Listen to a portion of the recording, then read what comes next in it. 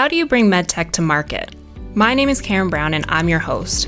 On MedTech RX, you'll hear from the experts, people who have worked for us, people we've worked with, and the people we see advancing medtech innovation.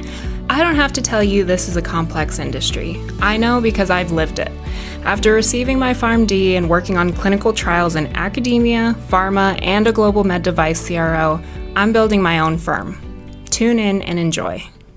Today we're speaking with Luis Blanco, co-founder and chief technology officer at Diatech Diabetes, a medtech startup developing innovative solutions that address the issues people experience when using diabetes care technology.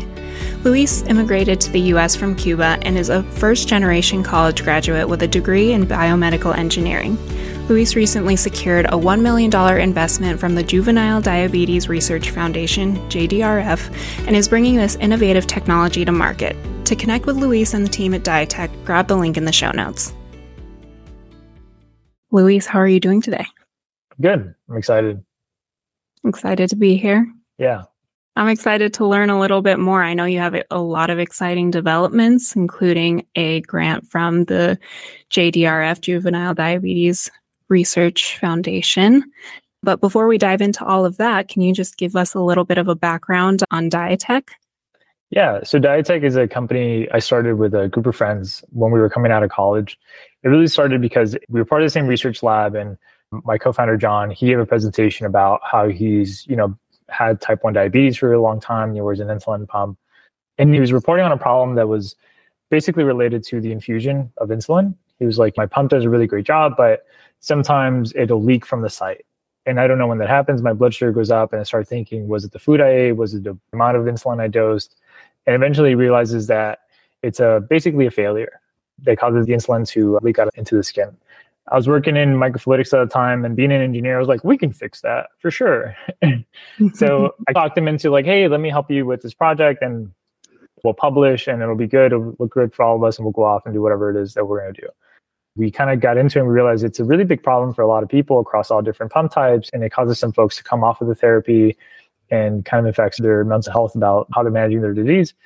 Well, through a series of events, we started raising money, filed a patent, all this stuff, and we kind of ended up here. We're in too deep, as they say. But the company focuses primarily now on software development. So we have an algorithm that uses machine learning to detect whenever there's a failure from these infusions, whether it be an occlusion, a partial occlusion, a leak, what have you. And we're also developing a software platform around it for our clinical trials and our studies to be able to show the data, but also for other devices that might want to take advantage of a digital health platform. So, sure. Yeah, thanks for that overview.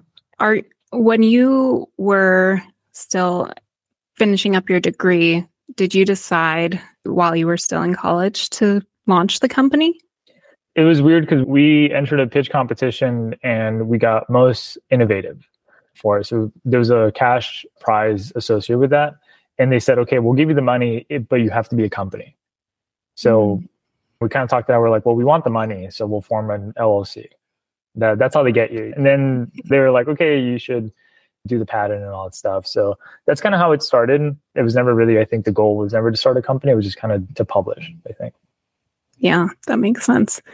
Yeah, and I think I've followed your success over the last few years, and I feel like you've followed a very traditional, in some ways, academic route. You were an awardee of a SBIR or STTR award, and I see you always presenting your research at various conferences and presenting posters.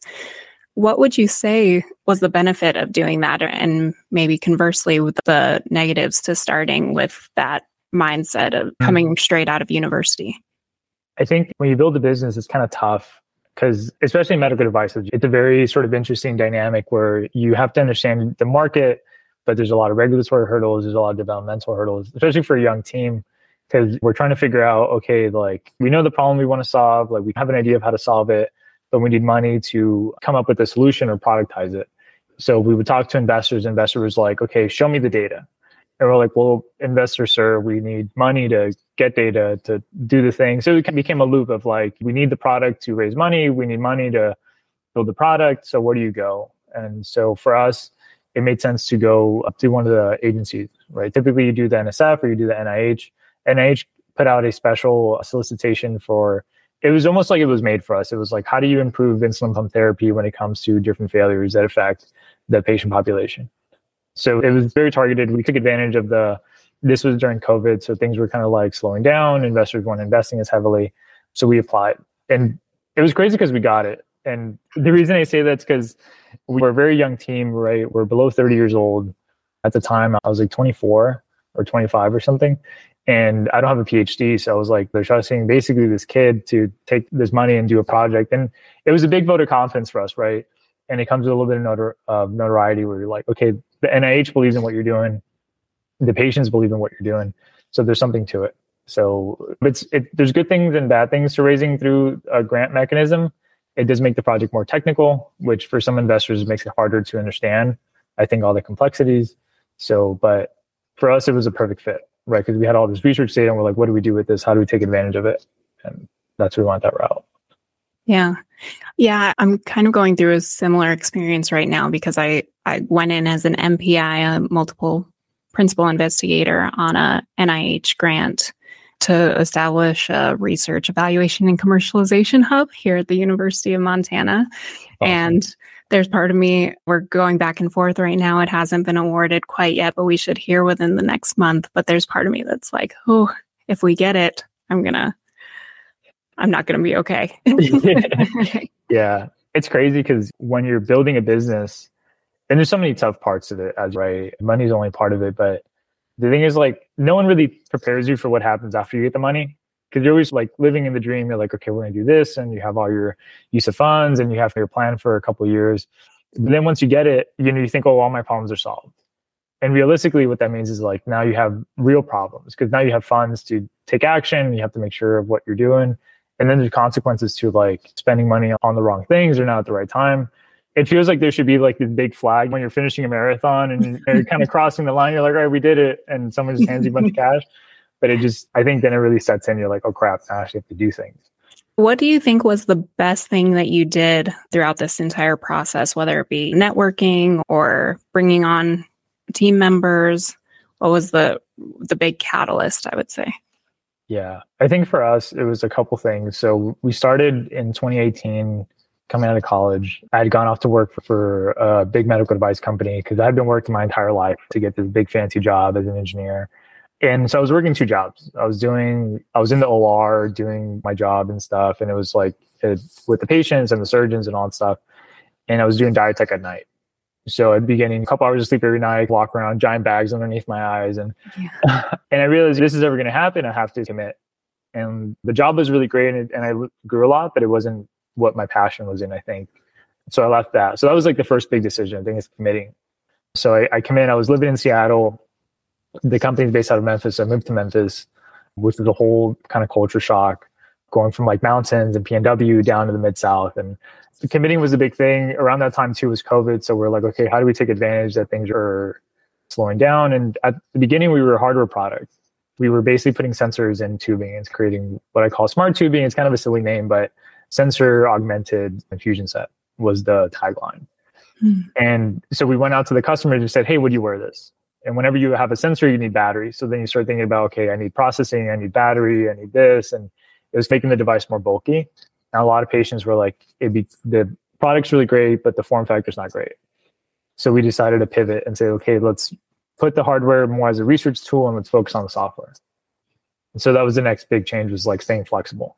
And going to the customers, I think a lot of people that I've met when they're building products, I think at a young age or haven't done it before, they're focused on like the final version or like their vision for it. And I think there's a difference between young entrepreneurs and seasoned entrepreneurs where the first thing you do is go get customer validation and say, is this something you would pay for? How much would you pay? Like, what are that? So we try to do that as much as possible. At the time, we were still small, so it was like friends and family and kind of getting that close feedback. The last thing we did that really has helped us a lot is networking. So we have a really big advisor board, everything from physicians to people in industry to company representative, people that have done it from all backgrounds like business, regulatory, all that kind of stuff. And having those advisors that can really say, and they have to be tough advisors, right? Because we've had advisors in the past that have been really friendly. They're like, oh, everything you're doing is great. This slideshow looks great. You're going to make a bunch of money. In 10 years' time, you're going to be living Malibu with a yacht. And like those are really great for you're having a beer with them. But when you need someone to kind of kick your butt and say like, hey, this is bad, you should not do this, or you should change this and be realistic, I think those are the ones you want.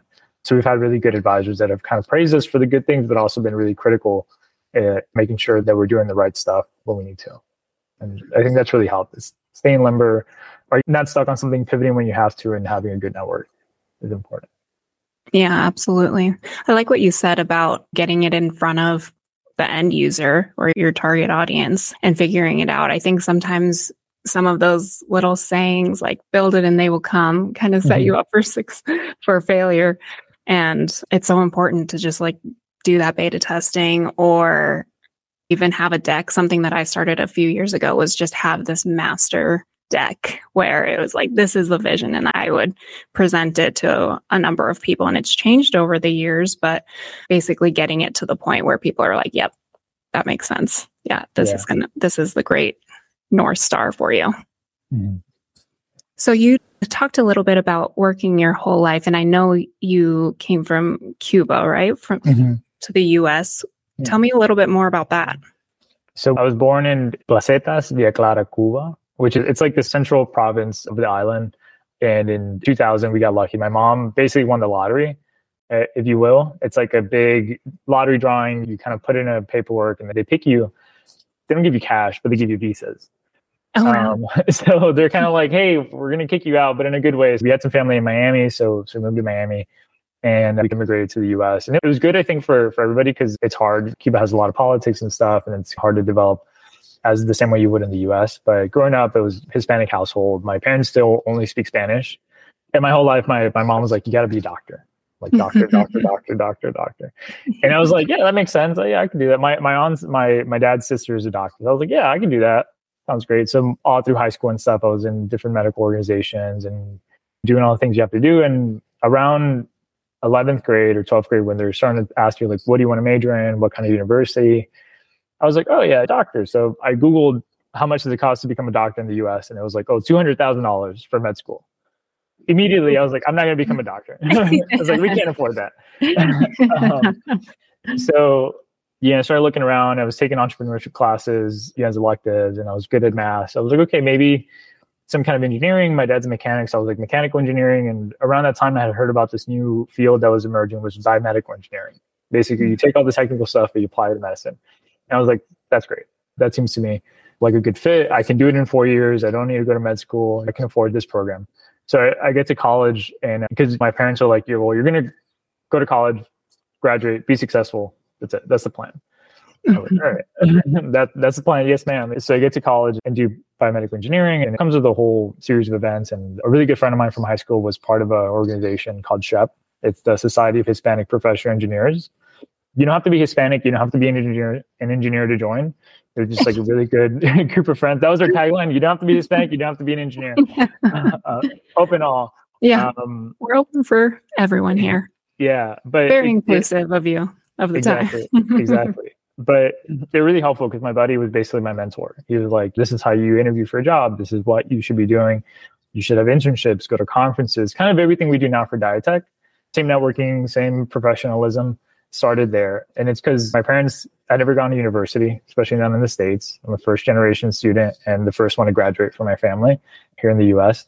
So they say, go to college, get a job, be successful. But they don't really know what that means or like the steps. So that helped me go through. And as I was going through college, I was like, okay, my goal in life is to work for this giant medical device company.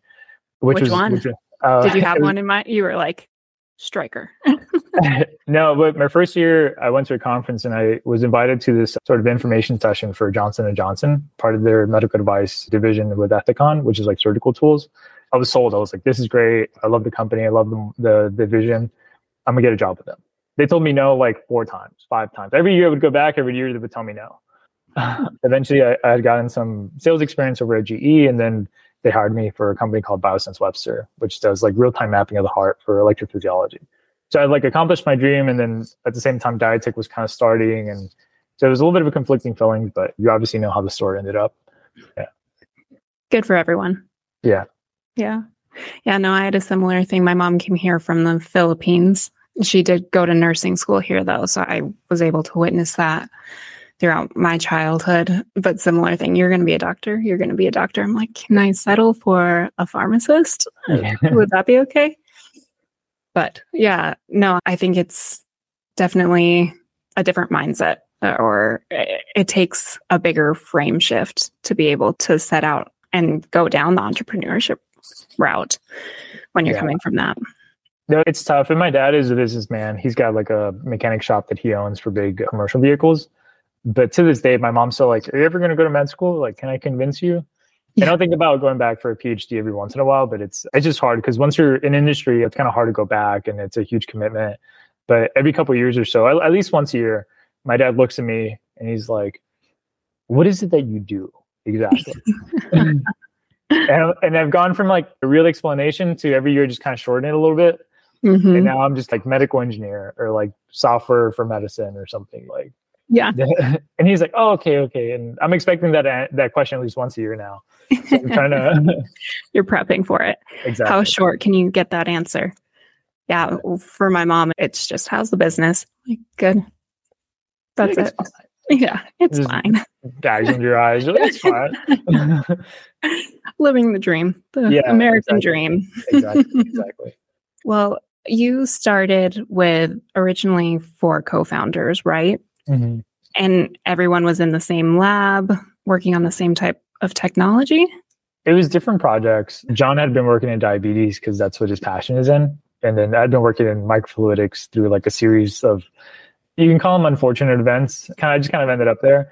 And the other guys were working, Nick and JC were working on synthetic biology. So they were getting really into that emerging field. So Nick, JC, and I were part of the same program in engineering. And then John was from the lab. So kind of convinced John, and I went to the guys. I was like, hey, I know you're on the lab and in class, like come with us. It'll be a good time.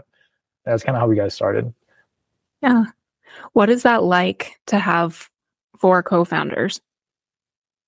It's interesting because so now we're down to 2. So just John and I. The other guys left at different times just for various reasons. Putting up with entrepreneurship is hard, right? Especially when you have a family and obligations. But when you have 4 people on a project, it's really good because you have already like a small team and you can rely on others to do different parts. But what's tough is that not everyone has skills yet, especially when you're starting so young, right? Because if you do it now with your friends and it's 4 people, you're like a bunch of experience, a bunch of years. So I'm sure it's a lot easier. But for us, it was like, okay, no one knows how to do this, but who wants to do it? So we were just kind of divvy up roles. And so it was manpower. But then when you take a look from like a financial sense, you have 4 people you have to support off the bat.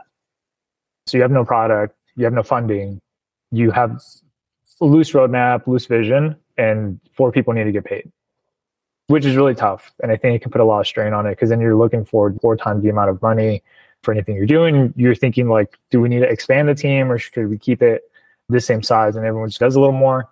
So there's definitely good aspects of it, but I think at the end of it, it's tough unless you really have the resources to kick off that project. Yeah. But the same thing is, I'm sure it's just as hard with one founder. And then, because then you're doing everything, you're like, okay, I wish I had more people. Yeah, exactly. Yeah, no, I think it's definitely interesting to think about because especially when you go in so young, you don't really realize what you're committing to. Yeah. It's really like basically a marriage to have the job, co-founders. Yeah, exactly. And you get to see people in such, I don't know if the intimate is the right word, but you get to see them and how they navigate challenges and things that you can take from them and learn from them and things that you potentially are like, nope, this isn't aligned with our values. What was like the biggest lesson that you learned starting out and from one of your co-founders that was able to transform the way that you run Diatech now? I'm trying to think back because and I'm really curious to hear your answer. For us, I think it's been the realization of like how much effort you need to put in. Because and I'm sure you know this just as well as I do, if not better. It takes a lot of commitment to run a company, young or old or anything. Because when you have an established business, you think about one of these giant companies, they have people that clock in and clock out. And you're like, oh, I didn't get to this today. But if it doesn't get done, in the really grand scheme of things, it doesn't really impact the day-to-day for the business. Unless it's a very special project. But you have a report that's due Friday, you end up doing it Monday, no big deal, you miss a deadline. It's all of it's mostly internal. when you work at a small business or on a startup, if you don't do something, it just doesn't get done. So you start thinking about like, okay, I have this opportunity. Like, do I want to put in the effort now on top of all the other stuff I'm doing, or do I just let it go by? And I think you have to take every opportunity that's given to you, good or bad, even if you get rejected a million times, because you're putting yourself out there, meeting new people every time. And that kind of grows your network. So off the bat, it was realizing that the guys, that I was with were willing to put in that time. So even from like being in college, we were still doing classes and all that stuff. JC was still working because he graduated a year earlier, but we were still up to like 2, 3 in the morning, 4 in the morning. Then everybody would wake up, go to class, go to work, whatever they had to do. And then we would come back. And that's the life for the last couple of years, where it's like, you have to put in the time to see the kind of the fruits of your labor. And if you don't put in the time, it's just not going to get done. You're not going to grow as fast. So I think that was inspiring. Had it been different, had everyone had like a different attitude of like, oh, we'll just, whatever, let's not do it. We'll do it later. Or I can't today because I'm busy, or this is too much. I want to go out with my girlfriend or something. I think it would have been different, because when you see people working hard, it makes you want to work harder, right? Yeah. You get motivated. So I think that was the biggest thing that I learned early on. You need people that are committed and willing to go the distance for you. Yeah. Yeah. That kind of inspiration of, you could dial it down even to like, if you're going to do 50 push-ups, I guess I have to do 50 push-ups. Yeah, right. Yeah. No, I think it's just interesting how big of a catalyst it is when you're working with people that closely to figuring out the personality traits that you need and what you're looking for in people moving forward. Has it been the same for you? What would you say was what have you learned from your co-founders or the people that were there from the beginning? Yeah, I think that mine was a little bit different because I was Cleo for so long. And I think I realized really quickly that I didn't have the knowledge and the capacity to coach other people up. I really needed people who were a lot better than me and a lot more experienced than me to come in, and I needed those people to have the skill set where they could come in and build on their own and have that drive, rather than someone who, if you are thinking about it more from like a corporate standpoint, or someone who's moved their way up the ranks and just been a W-2 their entire lives, they really want that employee handbook or those SOPs to follow. And when you're starting to grow so fast, I think it's so important to just have someone who knows what that startup culture, like you were talking about, is like. Mm-hmm. Yeah, that reminded me that I think the reason we started off with advisors was because we realized we were all kind of idiots. We're just a bunch of kids, and I'm still a kid in a certain extent, because obviously now the responsibility has grown so much, there's a lot on the line, but you don't really know anything going into a business. And like, again, unless you've done it multiple times successfully, I think it's hard to really appreciate like what it is you need to do, what you should be doing at any time. And coaching other people has been really tough. So right now I oversee some folks on the development side, and like my dream is to become that like manager that everybody wants, that like perfect vision, like always has the answers, always doing stuff. But I realized that there isn't really an employee handbook for Diatech. When you come in, we need people that are kind of it sounds kind of cliche, but like self-motivating, like can get things done. We have a lot of tasks that are very like rough around the edges, or like haze in my mind. I'm like, I think I want to do this. I'm not really sure how. I've like heard someone do it this way or that way. And the person that works under me, his name is Dylan. He's done a really great job at like kind of taking that loose, wiggly vision and being like, okay, I'll report back. And he goes off, does a bunch of research, comes back. He's like, the last thing he told me, he's like, all right, so I read the GDPR handbook. The official documentation is like, I understand like what the requirements are for like authorization, authentication. Like, then this is how we think we want to do like the user flow. And he's really good about taking my hazy vision, like distilling it down and then bringing it back, and we can have discussion. But because you really do need those people that can like fly by themselves, because you're busy and you really have time to teach people, and like you don't know yourself, so you're just kind of like, I don't know, do it. Yeah, you're like, I don't know how to do it, but like we'll figure it out. So yeah, is he a W-2 for you or consultant? He is. He's technically our, I think, first employee, like first W-2 employee. Yeah, congratulations. Yeah, That's a big deal. No one realizes how big of a deal that is. Oh, it's crazy. It's amazing. It's like, and my job, I think, as a manager is to sort of grow him in ways that I think could be valuable for him at Diatech, but afterwards. Because like our product, when he started, We started using Jira because I'm not trained in software development. I'm self-taught. My degree's in chemical engineering with like a specialization in biomedical. None of that says software engineer. So we started using Jira, and like when I hired him, I was like, okay, your job is to build a web app. And to anybody that knows software engineering, that's like that's like the whole job. That's like the company. I just kind of said like, do the whole thing. All right, I'll see you in 2 weeks.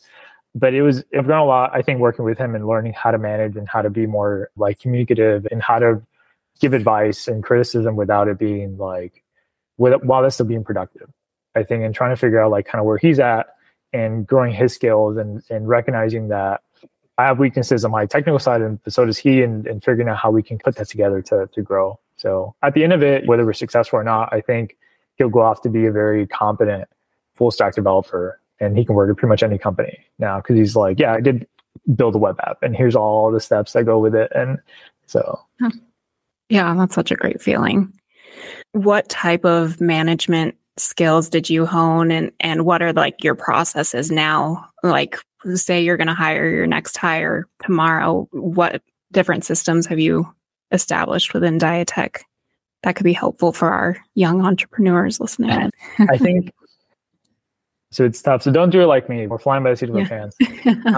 But I think for people that are starting out, I think having an idea of what they want. I think when you're like in rural, for example, you have to be like a visionary. You have to kind of have a really, even if it's a rough idea, like where you're going and being able to articulate that down to someone else. And I think that the best thing you can do is like have a system or work on building a system. Cause like when you're by yourself, and I'm sure you know this, it's like, you just do everything yourself and you don't really have to write things down. So one of the classic examples, if you work in software, you have a repository. You go to GitHub, build a repository. You can make branches, which is like little copies that you can modify, and you can commit changes and pull them in and stuff like that. At some point, when you're working by yourself, you just end up pushing the master. Every update you do is like the final update, right? Because the system's designed for you to have a wide team and everybody to contribute a little bit and for you to have the system. But when you're by yourself, it's hard to keep to that.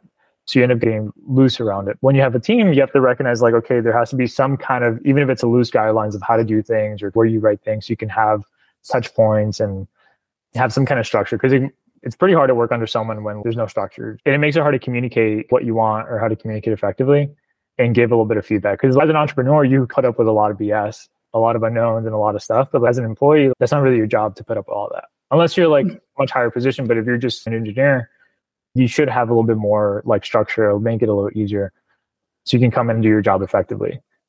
Whereas like as a co-founder, you're just like, all right, you're just kind of doing everything and it'll just work out. Yeah. Putting out all the fires all the time. Exactly. As like a young entrepreneur, I think if you're going to hire someone, you should have an idea of what they're going to do, how to train them, and then how to set expectations.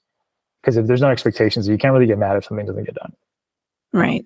Yeah, exactly. Yeah. Same thing for me. And I approached it a little very systematically, I would say, in terms of just doing touch points morning and night and or beginning of the day and end of day and regular check-ins and letting the employee guide it a little bit. Like, how comfortable are you now? What are you thinking about this? Or are you ready to go down to a weekly one-on-one or that type of system? But I like talking about the feedback piece because the second that you open that up to employees for them to give you feedback too, I think you just grow so much faster. And you're like, oh, I think people underappreciate how much someone will, if you set that up as like a positive culture of we're here to build each other up and make each other better. This is the feedback I have for you. They accept it so much better and they give you so much value themselves.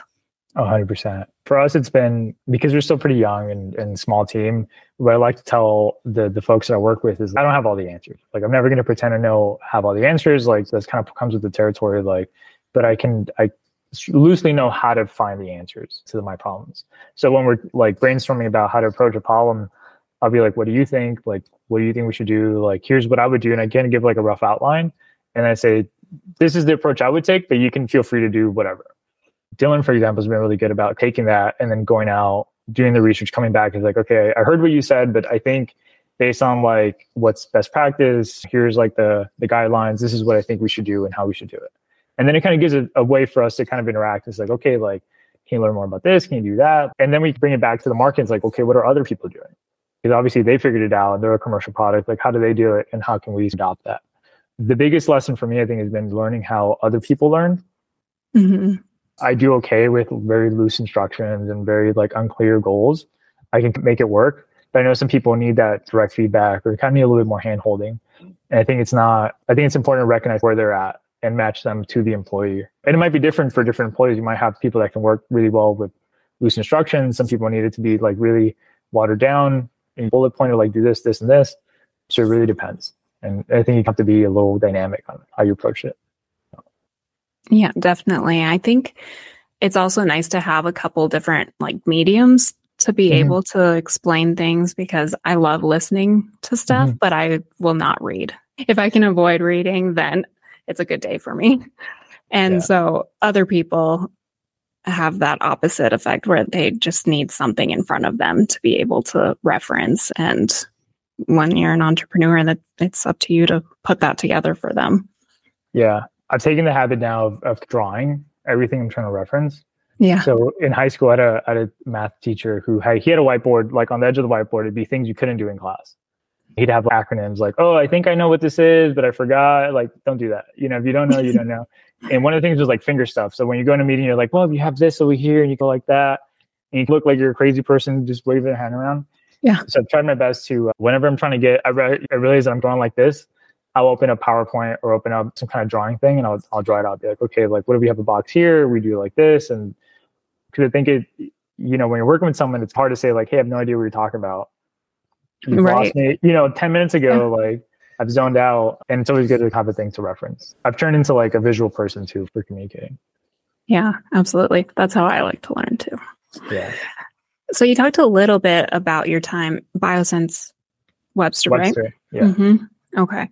What did you gain from that experience that helped you transition towards launching your own medtech company? BioSense was kind of a wild experience for me. To give some background on what they do, they provide, it's a company in electrophysiology, right? So you look at tachycardias, arrhythmias, different parts of the heart. You can sort of understand if there's any part of the heart that's been affected by something like an infarct, so like a heart attack. And you go in there. So my first day on the job, I kind of read that they had catheters that would go in the body. You have like this map of something. They try to explain to you, and it just sounds crazy. So I get on the job. I move to Seattle, and we go into the OR. So you're a vendor, and what the job is, you go in, you work with the physician, you can understand the case, and you say, okay, this is an atrial flutter or atrial fibrillation. You have to understand the procedure. Like, okay, how do we treat that? Like, we isolate the pulmonary veins. You're going to use these catheters. You're going to build a map, and you have to guide the physician. Sometimes you help them like get to the other side of the heart through a transeptal, and you have to be this very like expert in not only your products but also electrophysiology. Like, you have to know as much as the physician, as much as you can, so you become this expert. And I'm learning about this, and I was like, I'm 22. It's like, you're going in the heart and you're going on the other side, and what are you doing? And you're building this map, and it's 3D. So I learned CAD, and it helps orientate yourself in 3D space, but you're building these like live anatomically correct versions of that person's heart, right? So someone might have a vein over here, someone over there, someone might be missing a vein. So you have this really cool kind of dynamic workflow. You can take over control of the heart, so you can kind of like pace it at different rhythms. And to me, this was just mind blowing. So I had this kind of crash course in electrophysiology and cardiac and medicine. And then a lot of it is like understanding how to be in an OR. Like, the physician's obviously like in charge, and like anesthesiologist and the nurse, and the patient comes first, and how to like be professional and polite, but also like supportive and helpful. The best thing I think the BioSense gave to me was like exposing me to like the real world, what it means to be in a hospital setting, like in medicine. Because as engineers and working in medical device, like, you understand the product, you're a technical expert, but you've never seen it be used in the field. A lot of people would never get that privilege or meet a patient that's directly being affected by the work that you do. I saw how it goes from there all the way to the front line, the good, the bad, the ugly. And that they had a very crazy training program. It was like a 9-month program. They buy you textbooks. You have all these lessons. You take quizzes, basically like a crash course. And my trainer was really good because he taught me how to train someone, like how you introduce them little by little and then eventually give them more freedom until they're taking over the process. It's been really helpful kind of wrapping my head around that. It was a great experience. I loved the company. I would go back, maybe not to that role, but just J&J in general. But at some point I realized like, this is really great, but it's not what I want to do. I want to get more into software. I want to get more into product development. I want to do both the development, the selling, the business side, the ideation, all that stuff. And Diatech gave me the opportunity to do that. So 2 years go in, I make up my mind. COVID's starting, we're ramping up, we're like in the thick of it. And people are leaving, and I'm like, okay, I'm getting more responsibilities. They're asking more of me. And I was like, okay, I could stay here and take on these things, and I won't have more time for Diatech, or I can just leave.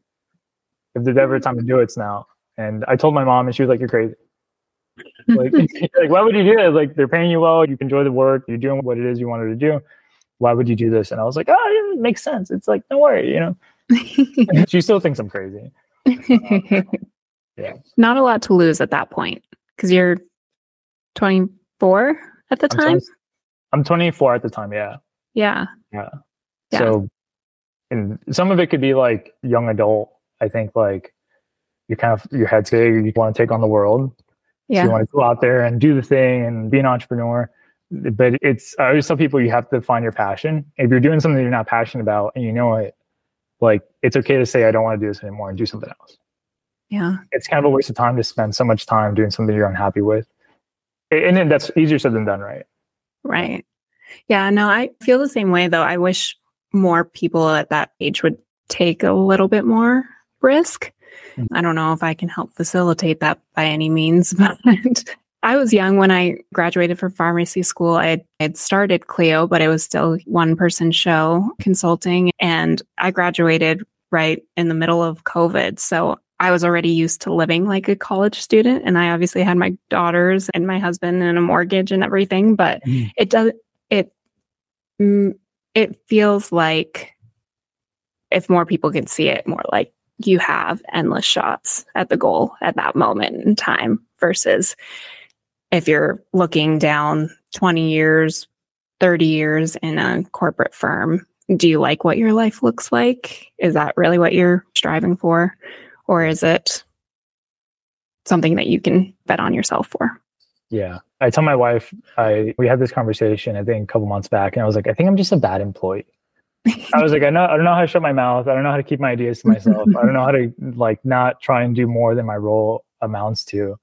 And I think that's why this job like fits well with me, for better or for worse. I think it gives me the flexibility to do what I want. I can grow in the ways I want to.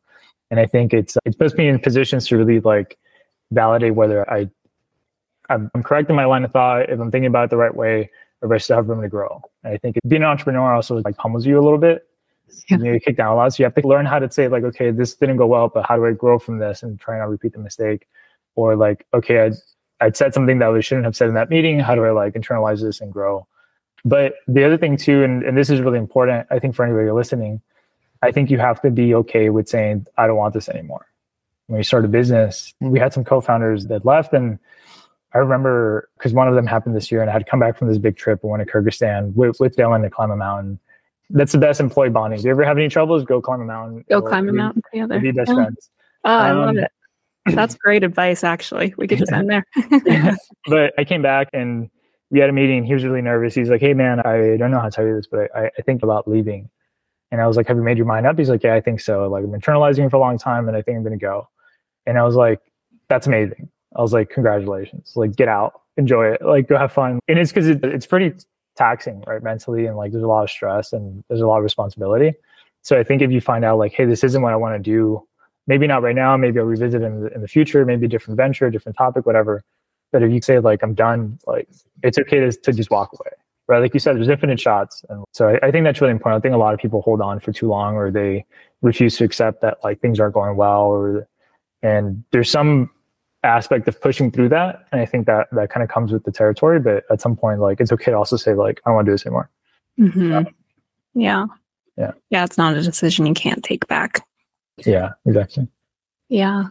So with going, because obviously I run a service company, so it felt probably, I don't know, I look at you and we've known each other for a couple of years now, and just being able to say, I'm going to launch a product-based company and in the med tech field, I don't know if I could have done that. Was there any thought of maybe this isn't the right time, or maybe we need to be more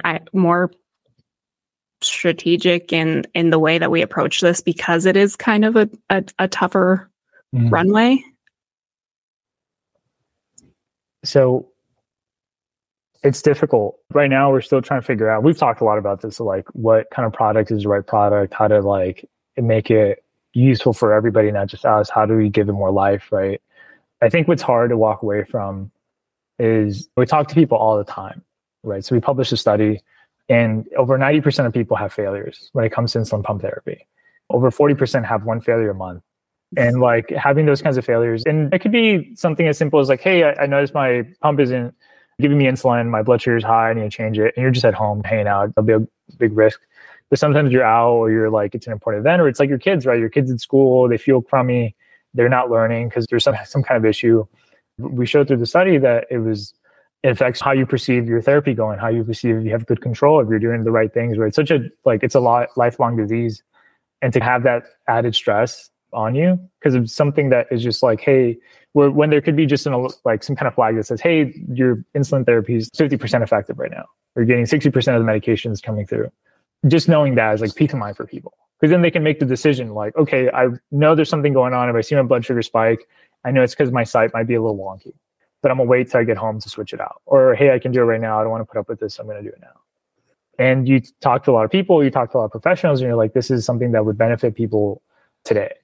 So even though it feels like a small product and it's like you're doing monitoring, but I think it's like modernizing insulin pump therapy. We're making strides over the last couple of years. We've introduced closed loop algorithms which fully automate the dosing. We've incorporated blood glucose sensing through CGMs so the patients don't have to prick themselves.